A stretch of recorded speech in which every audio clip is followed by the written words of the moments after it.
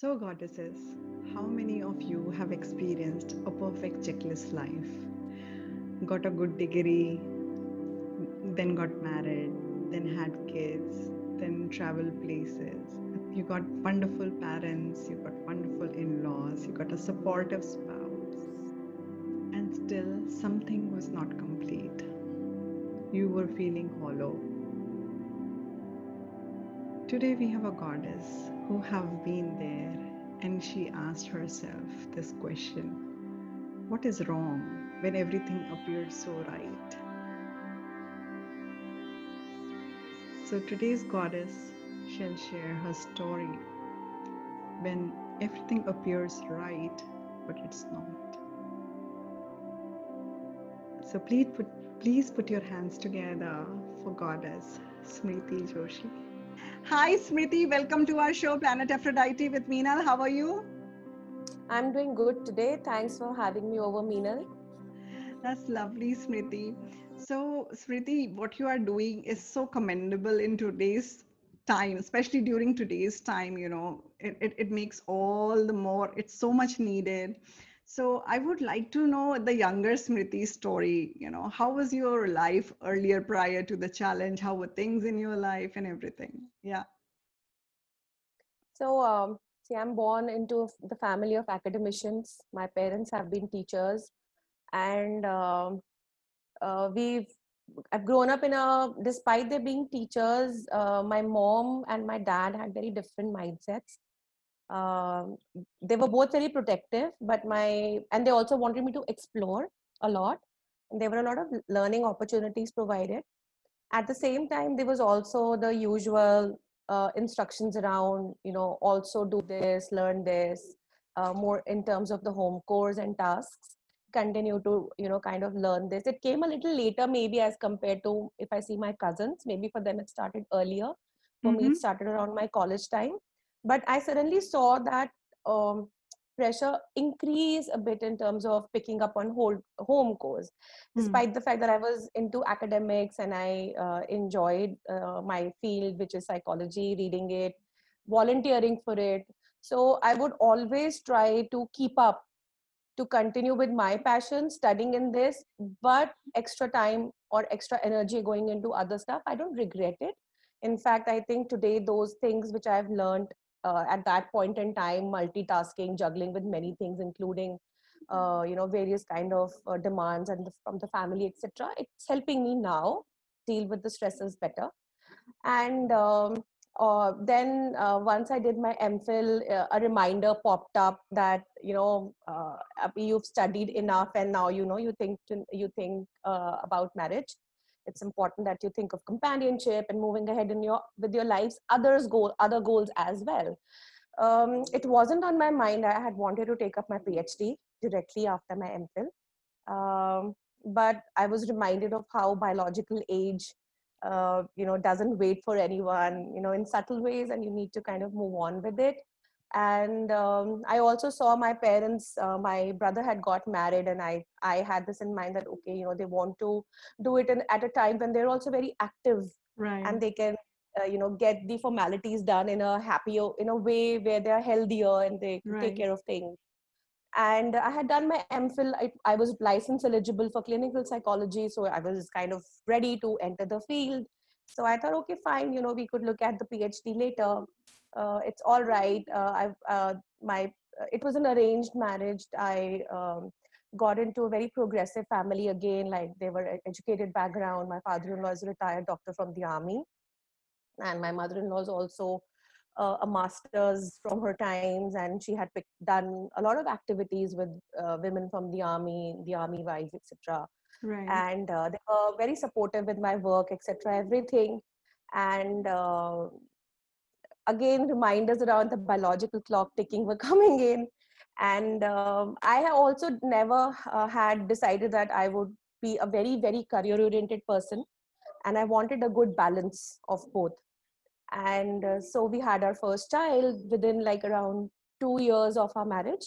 Mm-hmm. And post that, my husband got an opportunity to go to the US. Okay. And I was into a private practice at that point in time. and it could be wrapped up as compared to a decision on whether we should be staying where we are or we should not take this opportunity. There was a lot of you think it's a land of opportunities, dreams. Your children will grow up in a different country, they will have a different experience, and my husband was getting a good opportunity, and so we decided to move on with it. Right. And during none of these times when I dropped my PhD, or maybe when I moved to US and wrapped up my practice in Delhi, it was not a regretful decision at any point in time. It was like just going with the flow So, of your yeah. life and the demands that life is bringing upon you, Right. and looking at which demands could have consequences I could bear with. And as till now, till this point in time, it was no consequences seemed too large to not being able to handle. And I had the support. I could talk to my family members, I could talk to people, and I was always into books, and I was more into I like cooking. So everything was very picture perfect in that sense, that Mm-hmm. okay, it's a new phase, we'll enjoy this new phase. And I think the most challenging phase, then if you say, started for me with my uh, movement to the US. Uh-huh. And it was an enjoyable phase. We saw many places I would have never imagined. To share a little secret, I hadn't even got my passport made till I got married, because I wanted to stay in India. I Right. wanted to work in India. I wanted to be around parents and family members. I'm a very social person. So Mm-hmm. I like to have my network and my safe Right. space. Right. That gives me a lot of strength and security. And I think that movement suddenly took away all that from me. The so they were there all virtually, but that physical space which you could Right. share with them, reach out to them, talk to them, discuss concerns with them, or just share happy moments with them, invite them over, have them over, cook for people, which I like doing. So suddenly Yeah. all of that kind of stopped, Right. and also stopped my professional journey, because I was on an H4 visa. Right. And little did I know that we were not allowed to work on an H4 visa. uh, my research was poor. Like I said, I had no passport. So I had never kind of ventured and explored that, what happens on an H4 visa, what are the kind of opportunities. And I always thought visa status could just be changed, and psychology was such a popular subject in the US. Right. It came from there almost like Right. uh, uh, to India. And I was like, okay, I have my license from my country, it's the highest course that one could do. And what struggles would I have? I mean, I would just go, maybe wait for a year or so, kind of to Right. settle down, or maybe study something there and get into it. But none of that happened, and that's where the challenges emerged for me. So, thanks for sharing. And I'm just, feeling your life happening in front of my eyes. And I'm sure goddesses would like to know, you being a psychology student, what were the challenges you faced? And it's so human to face challenges, that's the another point. If you're a doctor, if you're a cardiac surgeon, you can still have a heart attack, right? Yeah, So totally. because you're human, finally you remain human. So I would like to know, what are the challenges that you faced and what happened during that? So continuing from where I left the story, like I said, that there are lots of things which I felt completed me, like my social network, my professional network, the safety of reaching out to my people physically, not just I mean on telephone calls or Skype or Right. something. So all of that was taken away. I still had my husband. My husband was earning pretty well. His job was very well paying. I had my little 1.5-year-old daughter. So I had all the time in the world to quality time in the world to give, her and see her grow and play. And that's what we all want somewhere, isn't it? To be able to see your child grow slowly, be a part of her first things, first learnings, and, Right. spend time with them. But slowly I realized that none of it was giving me happiness. Right. I used to have this empty, shallow feeling within me, and the day would get over very robotically, with my husband leaving in the morning, coming back in the evening. I'm doing all the home chores. I tried to kind of pick up recipes there, which were very American, very English. Get go do groceries, get that kind of stuff, get involved with library. I helped my daughter get into reading. I would get books for myself, get books for her. And she started reading very early. By 2.5, 3, she was actually reading, because that's all that we could do there, or play Right. word games and stuff like that. Right. So I could see the positives happening, that she's beginning to read, she's getting a lot of me time with me. But still, at the end of the day, when I would lie down on the bed to sleep, I was very restless. It was like something is missing. I couldn't pinpoint at that point in time what was Right. missing. And like you're saying, being a psychologist, people expect, so in addition to any other role, having that crown on your head, that you know about behavior science, you know about Right. how thoughts act, and you should be able to take care of things. And I was kind of carrying that cape with me, that I have this extra edge because I'm a psychologist, and I Right. should be able to understand my thoughts, my feelings. Why am I feeling empty? Why am I feeling shallow? Everything, like you said, people have everything in their lives and they can still feel emptiness, and not being able to answer why was a huge question. um, Being there, I then created these social media accounts, Facebook, to start with. There was Orkut also back then. Yes. So this was in 2010, 9 or 10, I think. So Orkut, Facebook, and you're Right. seeing people share, my peers, my companions sharing their achievements, so growing professionally, from a psychologist to, say, an assistant professor, taking up their PhDs. And I was constantly comparing and noticing the time passing. So, and we also moved locations in the US. From New Jersey, we were initially there, and then we moved to Dallas. And I was like, okay, my elder one's growing up, maybe what will fill in is another baby. Right. So we decided to have another baby, and we had another baby, and it was beautiful, the entire journey. It's very different how they take care of you here in terms of the hospitals, and how they take care of you, how they pamper you there. So that part was there. My parents decided to come in and visit during my phase when I had to deliver my second baby. And that was even more beautiful, because I got some part of my struggle Right. network back. My Right. parents were there with me. And even when they were there with me, again, there was this restlessness, and people labeled it as hormonal. You've just Mm-hmm. delivered a baby, Right. it's very hormonal, it could be the blues. And I was kind of challenging that, because the blues had started much earlier. Right. I had lost my sleep much earlier, and I was then questioning whether it was a good idea to bring this baby in at this time when I was already struggling with so much, and I Right. wasn't able to figure out what it was, and my irritability was increasing. I think I had a lot of arguments with my parents while they were there about how to spend my day, or very well-meaning advice that they would give, or my husband would give, would lead to some argument that don't tell me. And I would get to hear, oh, you're a psychologist, so you know it all, and we can't tell you anything. And I was like, no, it's not that. It's not about me knowing what Right. is right for me. I don't even know what is going wrong with me. Right. And the comparisons that had happened from social media profiles, seeing my friends growing, my peers growing, that still stayed, even when my parents were there, even when my baby was there. And I was advised that stay happy with your life. You know, it's a different life here. Maybe when your second baby grows up a little, you could take up a PhD here. And again, those hopes started rising.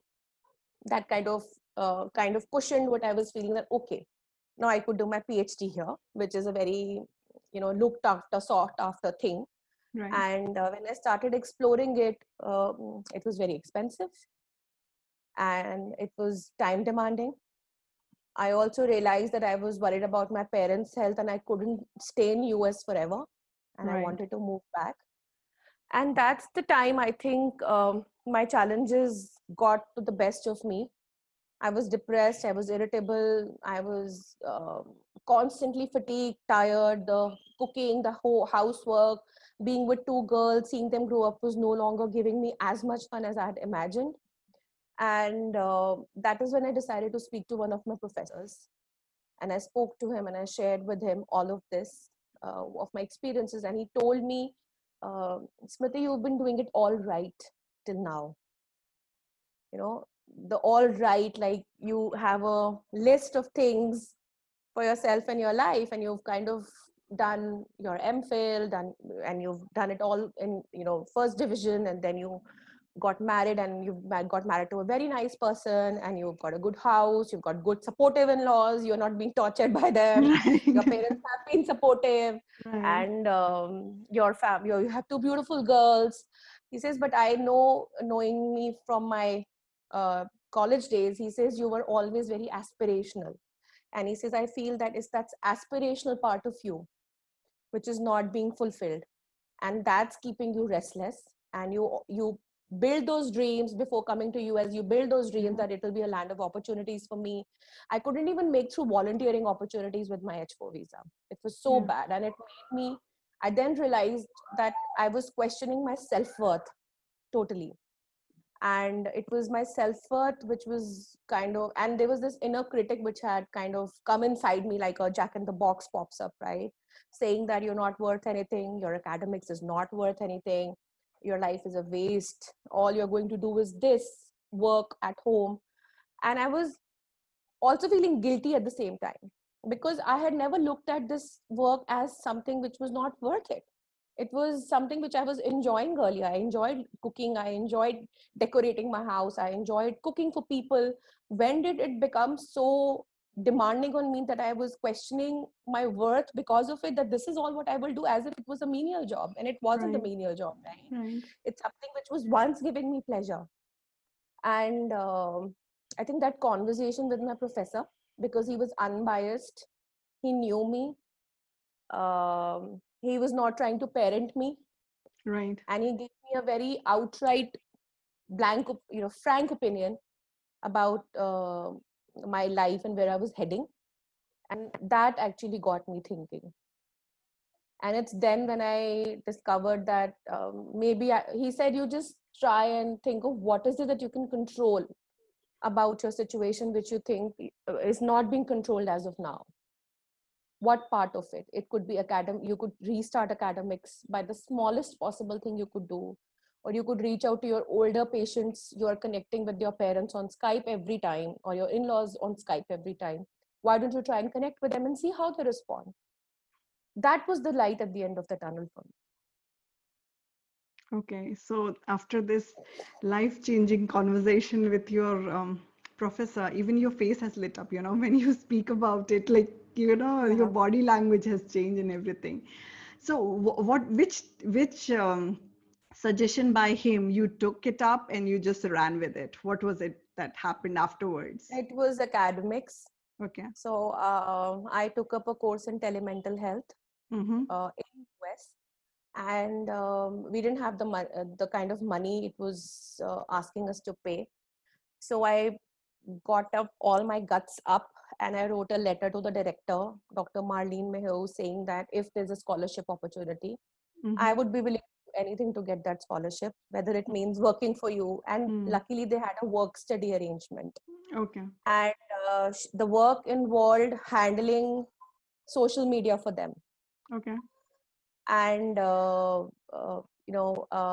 which is something which I had not done, and I was actually trying to keep away from social media given that a lot of my pain points were coming from there. And I was like, okay, if that's something that I need to do to get this Scholarship. course, Yeah. and I said I would need some guidance initially, and then I'll try and manage. So I had to do all their promotional work. I had to go through their courses to kind of review it and see if it was grammatically correct. So all this housekeeping job for the article, Right. sweeping things and all that stuff, editing and stuff. And also then preparing posts on multiple platforms, and reaching out to people and sharing them about the course, and kind of writing articles on telemental health for them and sharing all that. And that was a very enriching experience, because it was something which I had considered to be a pain point for me. I wanted to stay away from my social media handles, and there I was bombarding social media handles right, left and center with Telebehavioral Health Institute's articles and promotional material. And I was also getting my courses from them for free. Right. So in a way, I was earning it. Yeah. And I think that made it appear as if challenges are not always hardships. Right. but they could also be opportunities. Right. So you could, That's a beautiful way of putting it. How you look at it, how you look at a particular yeah. situation, right? Yes, Right. and I think it actually that changed a lot for me. So one was talking to my professor, getting his opinion. Second was thinking over it and implementing it in some way, the smallest step. So it stuck to Right. me. He said, "Don't make it big like a PhD in the US. Right. Think of the smallest thing that you can do to begin with. So it Right. gives you some sense of accomplishment or confidence that it's all there in place. Nothing has been Right. forgotten. Nothing has gone anywhere.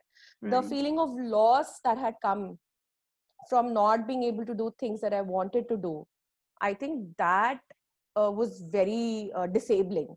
That I had lost everything. I was feeling very Yeah. empty because of that. That Right. abhi sab chala gaya. I've lost everything. Right. So that all of doing all of this brought that confidence back. That whatever I had learned in the past and whatever I'm learning right now can be combined. I can still get things back. And it was not about being a financially independent person. So in that sense, my husband had never kind of said that, okay, this is what you will get as a pocket money. I had the access to everything, all his cards, his wallet, everything. I had never that, but it was, I think, more to do with my own value system, where I saw myself as a very independent person, and independent not just financially or socially, but also independent thinker to be able to Right. decide for myself. And I think I realized that I had not been able to decide for myself for quite a bit of decisions when I just went ahead with the flow. So Right. I was just agreeing to certain decisions, and in that I felt that I was losing myself. So being able to take that decision that, okay, I have these responsibilities, and it's harder outside because you don't have the house help. Right. All those things are expensive. So I know I have to take care of these things, but I also have to do the work study obligation work and the study part. Bloody bad. So it's going to be hard, but Right. it got a sense of life back to me. So it Yeah. was my oxygen mask at that point in time, That's which helped me so survive. beautiful, Smriti. I mean, it's really powerful. Sometimes it may appear overwhelming, but that's what brings the best out of you. It just brings out the best out of you, and that's Yeah. powerful. And Smriti, here I would like to ask something for our goddesses who may be feeling similar kind of situation in their lives, in particular area of their lives, and which they feel they just went with a flow, or they took some decisions which is making them feel losing their self-worth, and the shallowness, that hollowness, that loneliness. So what is one gem that you would like to offer to our goddesses? Self compassion.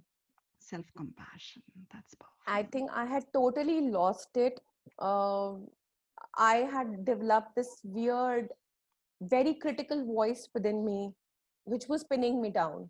That what fun it is to just give up everything. And it made me, and also question, like, how good are you? What is your self worth? Is this what you would do? You're not worth even getting a voluntary position here. you know what good was your academics that you invested in India? It's not worth anything. The MPhil is a sham. So I was so negative. I was questioning everything, right from my husband's gesture to offer something to me, that don't try to be too nice to me because I don't need your niceness.